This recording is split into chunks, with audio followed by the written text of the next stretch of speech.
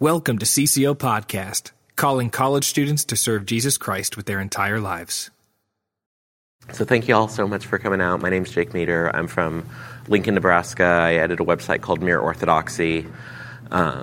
This is my first Jubilee. It's actually my first time in Pennsylvania. So it's been really fun to be out here. And I'm from the Great Plains, so we do not have, we have a ski lift or ski place in Iowa that advertises itself as Mount Crescent, and we all call it Bluff Crescent because it's kind of sad. And so being out here, just the landscape has been a lot of fun to see. But thank you so much for coming out.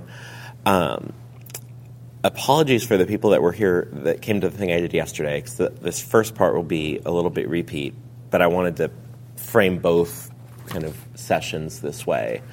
We're talking about Christianity and common life, social witness in a very complicated moment. And that's a complicated issue at any time, but I think it's especially so now. And so my hope for this, our time together, and hopefully if we have time at the end we can talk about it as well, is that we would know how to ask better questions about our social witness. A friend of mine studied with a Dominican monk in Spain, and the monk would say to the group that things are never as difficult as they appear, they're much more so. And so I've been thinking about that a lot lately, and just the difficulty of being able to say true things about our public witness. And I was reminded, there's a story, Martin Luther, the German theologian, preacher, he said that we often think that human beings interpret Scripture. And he said there's a certain sense in which that's backwards, because Scripture is light and people are dark. And so human beings need to be interpreted by Scripture, is what Luther said. And so there's this idea that as we walk with Christ, as we reflect on our life together, hopefully over time we kind of see the lights coming on more and we learn to ask better questions about what our life together should look like. And so the thought that I had yesterday as I was looking at all of this, I'm like, imagine you're at a campsite, you're going camping somewhere, and you get there at dark and you look around and you're seeing true things when you're there. That river you see is really there, that mountain is really there. But you're seeing it in the dark. And hopefully as the sun rises, as the sun gets up in the sky, you're seeing everything better. And now you're able to see, I didn't see that mountain. I really want to go up there. I want to get a closer look at those trees. And so I hope that as we mature in our lives as Christians and our thinking about the world, the way we think about the world, that is a chance to love God with our minds. It's a chance to love neighbor. And as we mature in those ways, I hope that we see more things to explore and ask questions about. So that's kind of maybe a framing to talk about this. And I'll pray for us, and then we'll just dive in and hopefully have time for questions afterwards. So again, thank you all for coming. Father, we thank you for Jubilee. We thank you for the people that are here, for the desire to love you and serve our neighbors in every area of life. We thank you for all of the staff with CCO that have made this happen, many of whom are kind of invisible within the conference. So we thank you for their work and their willingness to do work that is kind of invisible to make these things happen. I ask that you would be with us now, that you'd be honored in our conversation and in our thoughts, and that we would leave here better equipped to love you within the life of our various communities that we're part of. Amen.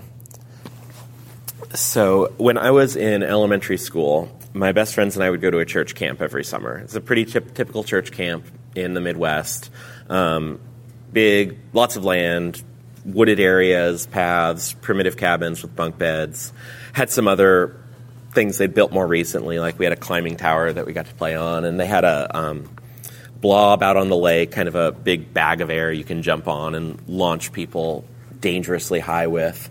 One of my friends, I remember when we were first grade, he was out on the blob, and you were only supposed to blob somebody that was like 20 pounds lighter than you. But the kid's dad was up on the platform and saw his son out on the platform and shoves everyone out of the way and runs out and launches him into the air. The best part of the camp, though, when I was there, was we had this cargo net. And so it was hung between trees, and then there was a big beam in the middle that held it up. So you kind of climbed in, fell into the net, and then you could climb up to the top. And when you're like a third or fourth grade boy and you climb up into the middle of the cargo net, you're surveying your kingdom in these woods. And so the best year with the net was my best friend's cousin came to the camp. And it was the best year because Drew was insane. And so we would do these wrestling matches, kind of like Royal Rumble, trying to throw people out of the cargo net. And Drew got thrown out and fell a good ways. And we were kind of worried he was hurt. And he was still for a second, and then he gets up, and we're like, "Are you okay?" And he looks at us, and he bellows loudly and runs to a tree, strips his shirt off, snaps a branch off the tree, and is charging the net, ready to attack the first person that tries to stop him. So, kind of like if you've seen Oh Brother, Where Art Thou, John Goodman's Bible salesman breaking off the branch, kind of that thing. Somehow no unplanned hospital visits from that. Don't know how. The unplanned hospital visit came later in the day because we decided to play dodgeball with disc golf frisbees, which are heavy, dense frisbees used for frisbee golf. And one of my friends got hit in the head and had to go to the hospital. Came back that night with this eye patch on, and you could see stitches above his eye. Somehow that was the only hospital visit we had that year. I don't know how we pulled it off. But that was our camp. And so as I was thinking about how to frame this, I remembered that experience, and it sounds a little bit like the kind of G-rated Lord of the Flies, in a sense, which, if you're not familiar with it, it's now by William Golding, and he describes what happens when a group of young boys get stranded on an island together, and the outcome's disastrous. It's violent, it's brutal, it's ugly, a bunch of people die, and they revert to this kind of barbarism almost immediately. And so for Golding, this novel is kind of a morality tale about the violent nature of human beings and what happens if you really put human beings in this testing environment and expose what we really are, which is violent and backbiting and treacherous, only concerned with our own life and protecting ourselves. And what I want to argue today is that novel has a very large and negative influence on how we think about life together and society. And we'll talk a little bit about politics, but I'm mostly going to talk about just society and kind of social life together. We'll see more about that in a minute. But so the lesson that Golding wants us to learn from the book is that humanity in its most natural state, this is what you get. It's kind of Tennyson has the line, nature red in tooth and claw. It's kind of the same idea. And so because humans are these traitorous monsters prone to violence, the only way that we can prevent this full-scale social breakdown is kind of organizing society in ways to disincentivize it, because that's what we would do if we didn't have it. So you might have an all-powerful state that hits you in the head with a brick if you violate the law, or you have a market that kind of ironically turns self-interest to a good end to hold society together.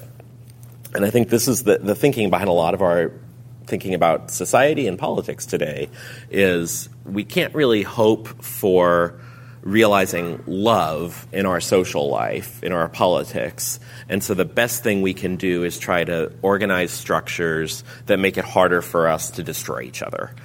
And what I want to argue is that that's just not how human beings actually are. That's not our nature as people made in the image of God. Humanity's natural state is not conflict that we hold in abeyance with various social innovations and techniques to help us survive rather than destroy each other. Our primordial state is peace because humans belong to a natural order whose primordial state is peace. This is so because our world is the product of the creative intention of the God who is perfect peace and love. God himself, the term that theologians have used for this is simple. And what they mean when they say God is simple, they don't mean some kind of minimalist, doesn't have lots of fancy, that's not the meaning of simplicity when we talk about it in theology. We mean that God's not composed of parts. He's wholly one. His being and his attributes are the same. And so you don't want to think of God, this is something that's important. A lot of the time when we talk about God, God as creator, God as he relates to humanity, God is kind of this like superpowered person, almost as if like shout man really loudly and you get God. And so you can pick this up if you read like the Odyssey or the Iliad, like some of the Greek gods are these very petty, vindictive, look kind of like people. They just have particular powers. Or even if you're a Good Place fan, think about the judge in The Good Place. Like, she's the judge of all the universe and can do whatever she wants. And in her free time, she likes watching Justified because she thinks Timothy Oliphant is hot. And that's just the way that The Good Place imagines these supernatural beings. That's not the way that Christianity conceives of God. We conceive of God, another way we could talk about it is self-subsisting being. So he's not contingent in the way that we are. And because he's simple, he's not made up of parts, we can say his being and his attributes are the same in a sense. So there's almost a sense in which you would not want to say that God acts in loving ways, but that God himself is love, because that's just in his being as God. And so there's a sense in which being made in God's image, we can mimic this simplicity in that we are made for one thing, to glorify and enjoy God, and in that we exist in a world made to do one thing, to glorify God. So God is simple because he's not composed of parts, and the creation is simple because it's designed to do this one thing. And just as the Creator is peaceable, so too is his creation. There's a centrality that follows from this in gratitude in how we think about society and how we think about our lives with other people. Or it's just reading, if you read Romans 1 and also in Ephesians, this theme of being grateful is so central to how Paul talks about the Christian life. There's a novelist I like who near the end of one of his books, he says, "Rejoice evermore, pray without ceasing, and everything give thanks. I am not altogether capable of so much, but those are the right instructions." That's just a good framing for some of this. Now, some of you're probably already thinking about this, so we'll get there. This order that we live in is marred by sin. And so the curse of sin touches the ground. Genesis 3 tells us.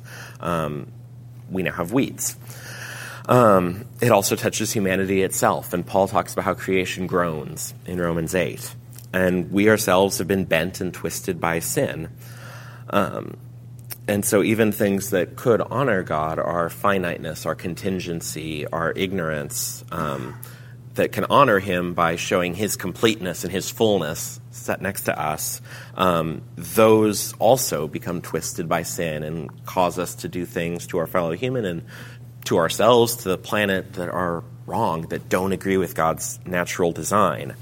And yet the thing I want to say here is that while that's true, I want to follow the lead of Herman Bavinck, who's a Dutch Reformed theologian, and he wrote in his Reformed Dogmatics, "Grace restores nature and takes it to its highest pinnacle, but it doesn't add to it any new and heterogeneous constituents." And so what he means is that what God's grace does is it restores the natural order to what it's supposed to be, almost to what Eden would have been if it had been allowed to continue existing as God made it. And so when we're talking about how sin perverts things, we're not talking about sin so thoroughly destroying the order that God's made that we can never hope to access it again, we can never hope to participate in it, and we're just kind of here holding time until God comes back and we can escape. That's not the picture that I think we should have of how we live in the world and how God's order manifests itself in the world. And I think we can still see this in small ways. So take the natural family, for example. It's still the natural family after the fall. And I would say that by the same reasoning, the basic purpose of society remains the same, which is to love and honor God by praising him and participating in this peaceful order that he's made. As with the family, our societies find this much harder to do because of sin. But the makeup of the family, the trajectory of the family is still the same, just so with society. And this is actually a very common view in Protestantism across time. This is how Lutheran named Niels Hemmingsen. He's a protege of Melanchthon, who studied with Luther. This is how Hemmingsen says it. And I'm going to read a few of these older quotes and contrast the way they're talking about social life with the way we think about it today. The preface here, you're going to hear them use the word political life or politics. They don't mean like public service or politics proper. They just mean the various types of communities and societies we all belong to as people. But here's Hemmingsen. The end of political life is a calm and peaceful state of polities through political actions, all of which ought to be referred to this, that a just harmony of political order be maintained, with proportionate justice preserved among people, and that God be established in human society as the ultimate end of human society. But just imagine, in their minds, the most natural thing that politics ought to do is promote a calm and peaceful life. And then this is how Althusius, who's a reformed guy in the 17th century, 1600s, writes about it. He says, the final cause of politics is the enjoyment of a comfortable, useful, and happy life, and of the common welfare. And that concord and peace may always and everywhere thrive.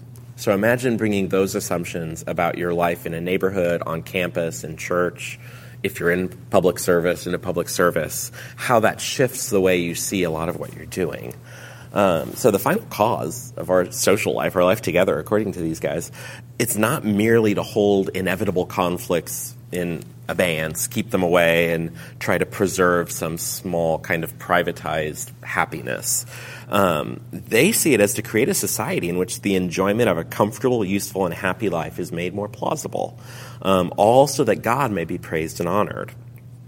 The way that the medieval theologians sometimes talked about this is they talked about protecting the business of the peace and the faith, and they saw these things as interwoven. So let's go back now to Golding, this kind of natural state of violence and tension and backbiting and looking out for number one. I want to argue that you can see that it's unnatural by just looking at Golding's own story.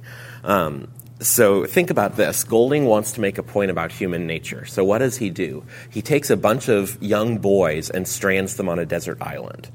There's nothing natural about that. It's just this thought experiment that he hacks together to make his point. But if anything, you could argue that it actually tells us what happens when we're cut off from our natural way of living. So the way that, again, these older Christian thinkers talk about it is they argue that nature reproduces itself.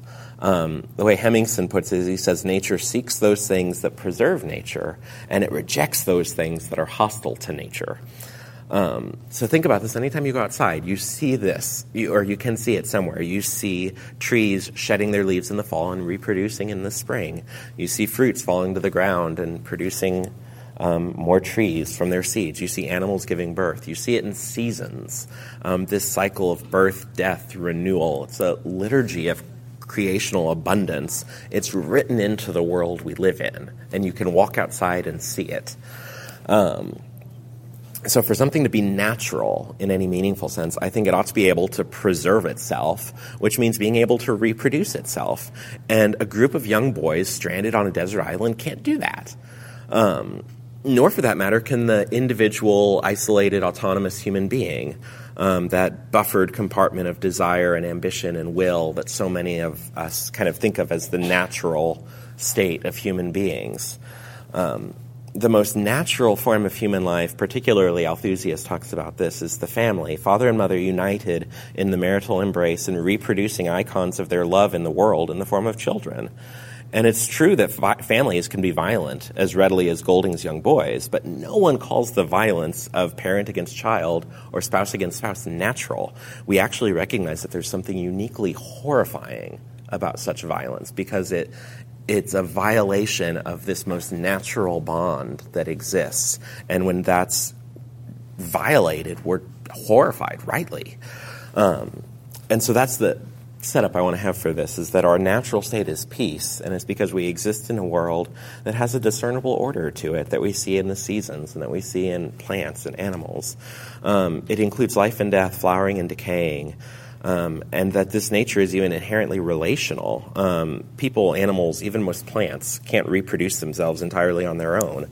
If we're to survive in the world, if we're to be remembered, we unite ourselves to each other. And not just in families, but we unite in friendships, in neighborhoods, in churches, in all kinds of communities. And so we live in an order that responds to that kind of peaceableness because it's the necessary condition for us to live well together. And likewise, it responds well to affection, careful attentiveness, kindly use is the phrase that Wendell Berry will use a lot. He's got Byron has a lot of his books down at the book table. It responds well to those things, and the world responds badly when it's put under an attentionless, mindless force. And you can see that in humans. You can see it in the land. Think about what we have done to American farmland in the 75 years now since the war. We plow all of it in the same way. We're inattentive to the shape of the land, to the needs of the soil, and the result is we're eroding our soil. The world and the created things in it respond well to affection and attentiveness, and they respond badly to force, mindless force just put on them. So now the question is, if the natural state of human beings is to be at peace with each other, where does that leave us socially? The uncomfortable answer, I think, is that it leaves us needing to dramatically rethink a lot of the basic assumptions we bring into common life with our neighbors, with our coworkers, with people we live with on campus. And even in politics particularly, I'll look at that a little bit right now. If peace is natural, then the way that our politics work is often very disordered. So why is that? There's a Dutch Reformed theologian named William Groen van Prinsterer who's really helpful here. And he says that we live in this revolutionary state. And what he means by that is we've rejected that given order. So we've rejected this idea that God gives us an order that we live in and we participate in. We've rejected that. And what we've replaced it with is essentially human society via collective assertion. So a group of people get together and they say we're going to form a government, and now if they have the power to do that, we have a government. Rather than the vision that Paul has in Romans, where he talks about God creating the government to do certain things in the life of a community. And so the way Groen summarizes the view concisely is that the traditional view, he says, is that states, governments, are not of man's making, but of divine institution, inseparable from the nature and needs of fallen mankind. So that's the traditional view, Groen says. And what's happened instead is that since the 18th century or so, we've replaced that view with this idea that government is basically whatever we say it is. And if you have the power to make it happen, then you can do it. And so what Groen says is the question then becomes, okay, so if anybody can make a government, if you have the power to do it, what shapes that government? What tells you where are we going as a society if it's not participating in this given order that God's made? And Groen says what we've resolved as an answer to that is that we use our reason to define what kind of society we want to create. But it's a very particular sort of reason. One of the things that can happen in these things is it can look like Christians are against reason. And that's not the case. But Christians see reason existing within God's order, and we use it to discern the world as he's made it. And for Groen, according to Groen, these later thinkers are trying to use reason detached from that givenness of the world. And then everything kind of falls apart as a result. So here's how Groen summarizes it. Tearing ourselves loose from the solid ground of unchangeable principles, men began to soar without support in the airy spaces of speculation. The upshot was untold misery. A golden age was expected, an age of iron arrived. Energy wrongly directed is the more disastrous as it is the more powerful. So that quote, think about our tech, think about the powerful things we can do today, and now apply that principle there. Energy wrongly directed is the more disastrous as it is the more powerful. In one of the CPJ panels yesterday, one of the speakers likened politics to a knife, and you can do lots of things with a knife. You can cut with a knife, you can carve with a knife, you can stab with a knife. That's true, but then as you get something that becomes more and more powerful, that energy wrongly directed is so much more dangerous. And so the thing that's interesting is that a lot of these earlier thinkers kind of see these problems coming. The way Gruen describes it, he says, so when you have that assumption about how politics work, we all just are asserting things and trying, maybe sincerely, maybe not, to justify them via reason. There's no possibility of harmony in a society like that. So here's what he says. There simply could be no concord or harmony in the revolutionary state, since respect for each other's rights had become impossible. Each side, he's talking about government and citizens, in turn systematically overstepped its rights, thereby annulling the rights of others. Government and people each aspired to total submission and unrestricted supremacy. The unrest and constant tension rendered collisions unavoidable. The theory could not but antagonize king and subject, government and citizen, you could say, the subject seeing in the king a potential tyrant and the king seeing in the subject a potential rebel. And so I want to argue this is kind of one of the foundational reasons that we have this polarization problem right now, is that we've unhooked our politics from the natural order of creation. And now we don't know where they're supposed to go. We don't know what the point of society is. And when you really work down to these things, we don't know what those things are because we don't know where people belong, what people are. And so what we're left with is this constant striving and debating and a vision of politics that reduces our life down to Golding's Boys on the Island, this highly dangerous bout between irreconcilable power claims. And you can see this in the way that a lot of our political debates happen right now. You probably will see it a lot in the next 10 months as we move closer to the election. So then how do we respond to this? I think to start, we have to reject these packages that are given to us by both parties. And because we're working from Christian assumptions about the world we live in and about the human person and about our nature as human beings, that we're essentially social and political and made to live at peace with each other, we have to reject these packages and try to propose a still better way. And that's desperately needed right now is the thing. So much of our political debate's not really touching a lot of the defining problems of our life together in this country. There was just a piece that Annie Lowrey had in The Atlantic recently about the affordability crisis in many American cities, where it's become very hard for families to get started and grow because childcare is expensive, healthcare is expensive, housing's expensive, and you can't build families in a world like that very easily. Rural America, my part of the country, is emptying out. Many American, even cities, are being left behind as more and more wealth and talent flows to to a smaller number of major cities and hubs. Climate change poses a serious threat to our republic, and the rising generation, often the ones who have been most exposed to all of these things, are carrying the heaviest burdens. There was a piece that was devastating to me to read. I'm 32, so I'm millennial generation. But then this journalist named Benoit Denizet-Lewis did a piece on Zoomers a couple years ago for the Times, looking at anxiety and various mental health issues in the rising generation.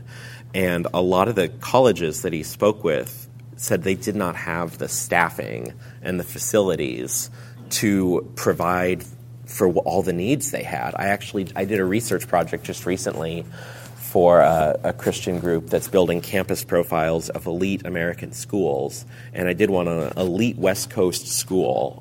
You would immediately know it if I told you which one it was. And I talked to someone who graduated from there a couple years ago, and he said about a third of the student body is in the counseling center weekly. And over half of the students there are in there regularly. And he said most of the students would say that's their community that they can talk to when they have some struggle they're trying to deal with. They go to the counseling center because they don't have anyone. And because we have camped out on all of these kind of policy-level debates that are divorced from some of these issues, these problems are going untouched, I think. There's people wanting to address it, to be sure. I don't want to undersell what people are doing. But there's this kind of performative drama that we do in the media and in speeches and in lots of institutions that is, in my view, very divorced from these kind of problems. And And so what I want to argue is that what matters most in understanding contemporary America is not what divides our two parties, but what unifies them. And I think what unites them is this belief that a just society is basically one where people are left alone, because our most basic state is the individual, and because of our fears about our violent nature, we don't want to talk about love's place in politics, or care, the place of care in our politics. Because who besides the individual can say how that individual should live their life? And so conservatives and liberals secure these things through very different ways, but I think a lot of times it cashes out in both directions to a kind of leave me alone society. And this leaves people in the place of a lot of these students that Lewis was talking to for the Times, I think. So how do we confront all of this? I'll wrap up here, and then we should have time for a good amount of time for conversation. So if you live in an assumed state of peace, I think you live in a way where you're at home in the world, and you can discern an order in it and seek to align your own life, work, and desires to that order. A very easy way to talk about this, although you could do it elsewhere, is farming. If you have a piece of land that you're trying to farm, you can see how the land is laid out, you can see what the needs of the land are, and you can align the way you work to the needs of that place. You see it actually, it's really fun. So like in Lincoln, because it's all flat, it's Great Plains, it's like the whole city is basically a grid, because you can just build things where you want because it's all flat. But when you're in Pittsburgh, you can't do that, because you have to align the way you built the city, the way the city works, to the mountains and the rivers and all of these different things. Like I even noticed coming into town, there's roads that have signs over them that show if you can go that way on the road, because sometimes it'll be like 3 lanes one way and 1 lane the other way, and they'll change it up. Well, that's because they can only widen the road so much, because Pittsburgh. And so they've had to design their city in ways that agree with the land. And I would say that's a very simple, tactile example of what I'm talking about, is you observe the way that people work, you observe the way that the land is made, and you try to align the way you live with that so that you're working with it rather than against it. And the thing that's hard for us, I think especially for us moderns, is that is going to obstruct our personal and communal ambitions at points. And when that happens, the right response is to try to align ourselves to reality rather than to try to drive over the top of it. And so that's one of the questions that I think we can reflect on, is what are the things that you allow yourself to be obstructed by? What are the things that you will stop for or go around rather than running over? Very kind of trivial, small example, like a squirrel runs in front of your car. Do you drive around it, or do you run over it because it had it coming? But there's more serious ways that you can take this as well. What are the things that we will allow to obstruct personal, individual freedom in our society? There's a writer for National Review, Michael Brennan Doherty, who talked about this in an interview with Ezra Klein. So Doherty's dad is from Ireland and came over to the U.S., met an Irish-American woman. They were in a relationship together, had a son, Michael, and then his dad decided he didn't want to stay here, and he flew off to Ireland and restarted his life in Ireland. And so Doherty has this really striking memoir about his childhood and his relationship to his father. But the point he made in talking to Klein is he said, when my dad decided to break off the relationship and go back to Ireland, he didn't have a lot of consequences for that. He could go back to Ireland and basically resume his life as before. And there might be some kind of social judgment for people that know what he did, but a lot of people won't even know because his girlfriend's in America. And so he can go about his life and do all of the things we love to do, and there's no consequence for the fact that he abandoned this woman, he abandoned this child. Nothing really happens, other than maybe some judgment and an expectation that he sends a check in the mail sometimes. But even that may or may not happen. Now suppose, Doherty continued, he said, now let's say that my mother decided to have the same attitude toward the bank that she had formed a relationship with to buy our house. She would not get off that easily. She would lose her home, her credit score would suffer, And that would translate into all other areas of life. She would have a very hard time getting a credit card. She would have a very hard time maybe getting an auto loan to buy a car. Because we've decided that contract with the bank to buy the house is something we value enough to say, sorry, you reneged on the deal, so your individual freedom later in life is affected. We do that with the bank. We do that with the contract. We don't do it with the guy who leaves the girl with the baby. And so Doherty argued that point about the contracts is the key. So in the late modern West, we think that the only thing that can obstruct us is something that we make a prior choice to accept as an obstruction. And so the signed contract with the bank is the signal that, well, you chose to take this burden on yourself, and if you renege on the deal, there's consequences. And so the contract has that force. The fact that Doherty's mother and father were united together as one flesh and that they gave birth to a child doesn't have the same force. And there's something really disturbing about that, I think. That was Doherty's argument. I tend to agree with him. And so that's just a question to think on. What are the things that should obstruct our individual expressions of freedom? What are the things that we think should obstruct society's ability to build a new building or to pass a new, what are the things that we come to them and we say, okay, we got to stop, we can't violate that. And so I think this is the question before us in this world that is autonomized, that is so individualistic, that is so defined by this baseline belief that human beings are just violent and nothing more. Can we again discover the well-worn trail of creaturely affection that can lead us home? That's one of the things that came out in Dennis A. Lewis's piece especially, is just the absence of roots for a lot of these students he was meeting.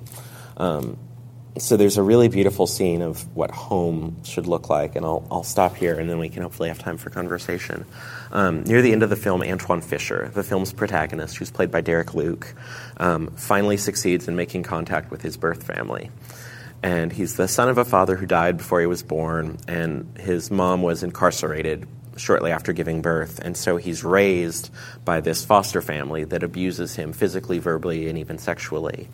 And in hopes of escaping all of that, he joins the Navy, and yet his past catches up with him, and he can't control his emotions, and he acts out frequently violently, which is a common thing with abuse victims.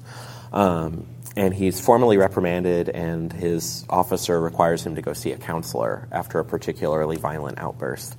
And so the counselor's played by Denzel Washington, and through this relationship, Fisher begins to heal. And so near the end of the film, he decides he wants to find his family.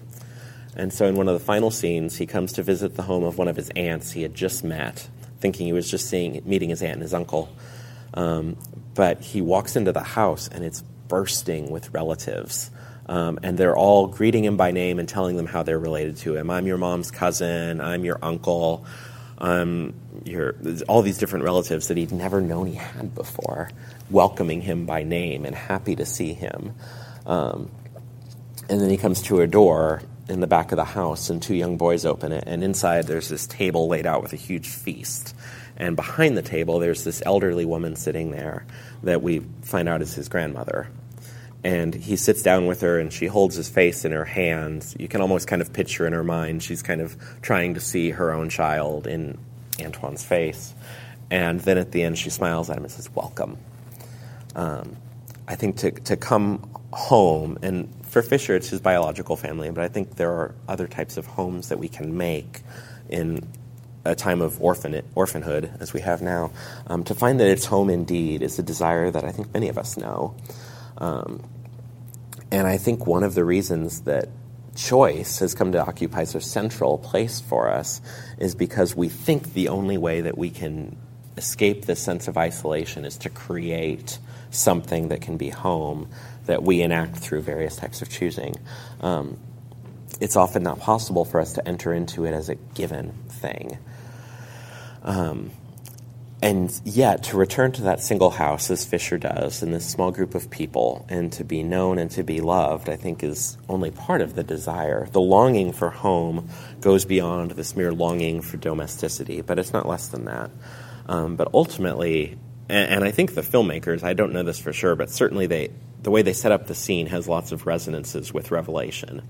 As you come into the New Jerusalem and it's overflowing with people and there's a feast. And so I think ultimately that is, in a sense, what we're longing for. As Sheldon Vonnegut in his book of Severe Mercy, he says that heaven itself, he thought, must be a coming home. So we're made as creatures living in a world that we did not make. We've been given. The tragedy of our day is that I think this world has grown strange to us, ugly, and even hostile in a lot of cases. And so I want to argue if we're to recover a good life together with our neighbors, it will be through a shared work of recovering the givenness of the world and finding that it's not strange. It is good, familiar, and whole. It is worth giving our attention to, and it is worth loving. So thank you.